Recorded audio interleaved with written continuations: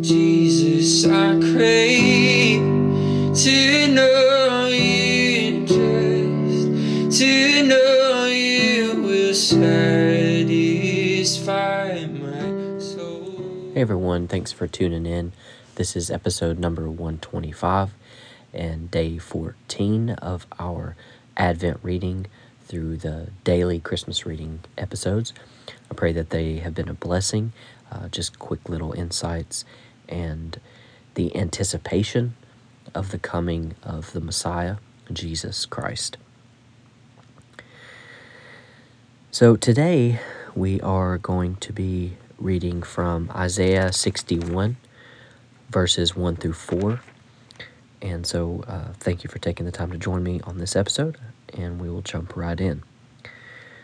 It says, "The Spirit of the Sovereign Lord is on me, because the Lord has anointed me to proclaim good news to the poor. He has sent me to bind up the brokenhearted, to proclaim freedom for the captives, and release from darkness for the prisoners, to proclaim the year of the Lord's favor and the day of vengeance of our God, to comfort all who mourn and provide for those who grieve in Zion, to bestow on them a crown of beauty instead of ashes, the oil of joy instead of mourning, and a garment of praise instead of a spirit of despair. They will be called oaks of righteousness, a planting of the Lord, for the display of his splendor. They will rebuild the ancient ruins and restore the places long devastated. They will renew the ruined cities that have been devastated for generations." This is a wonderful promise that Isaiah is writing of. Now, if you're familiar with any New Testament passages, you may recall when Jesus is standing up in the synagogue and he actually quotes this passage, rather a portion of it. And it's his announcement to those hearing that Jesus is the anointed, and here is his message, and here is his mission. And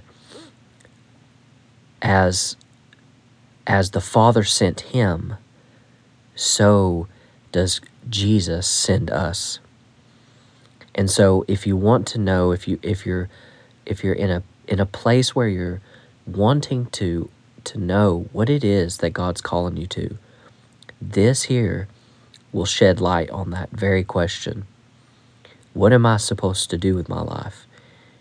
The answer is proclaim good news to the poor, to bind up the brokenhearted, to proclaim freedom for the captives and release from darkness for the prisoners, to provide comfort for those who mourn, to provide for those who grieve, to bestow on those crowns of beauty instead of ashes, joy instead of mourning, garments of praise instead of despair.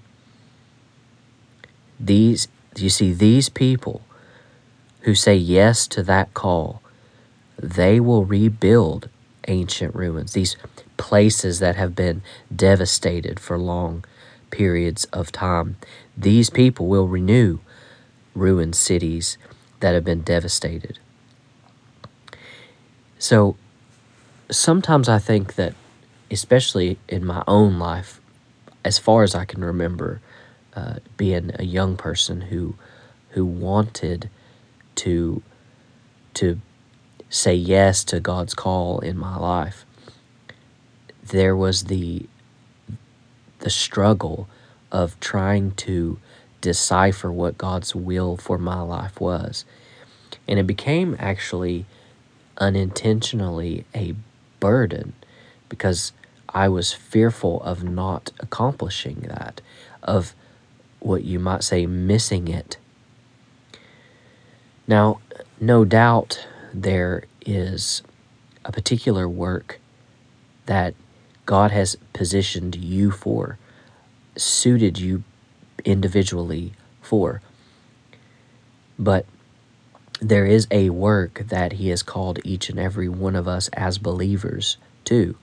And it is this very thing that Jesus stands up and proclaims in future chapters in the New Testament when he is here upon earth.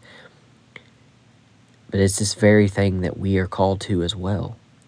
And we could call it maybe a general commission, but I don't want to detract from the importance of what this is. Don't think of it as a general thing, but kind of a global commissioning of all believers. So if you're looking and you don't have something in particular that God has already sent you to do, even if he has sent you to this never becomes not a part of your mission. This is always running parallel to what he has you doing. But if you're looking for something that you want to take up the torch and carry, it's this commission here. So get familiar with Isaiah 61. It's a wonderful passage of Scripture, the whole chapter really. And so I think we'll end it with that. And I pray that it's encouraging, a blessing, and I thank you for taking the time to join me on this day's reading. And until next time, God bless. If it means that I'm close to you, I would trade 1,000,000 lifetimes for a moment here with you.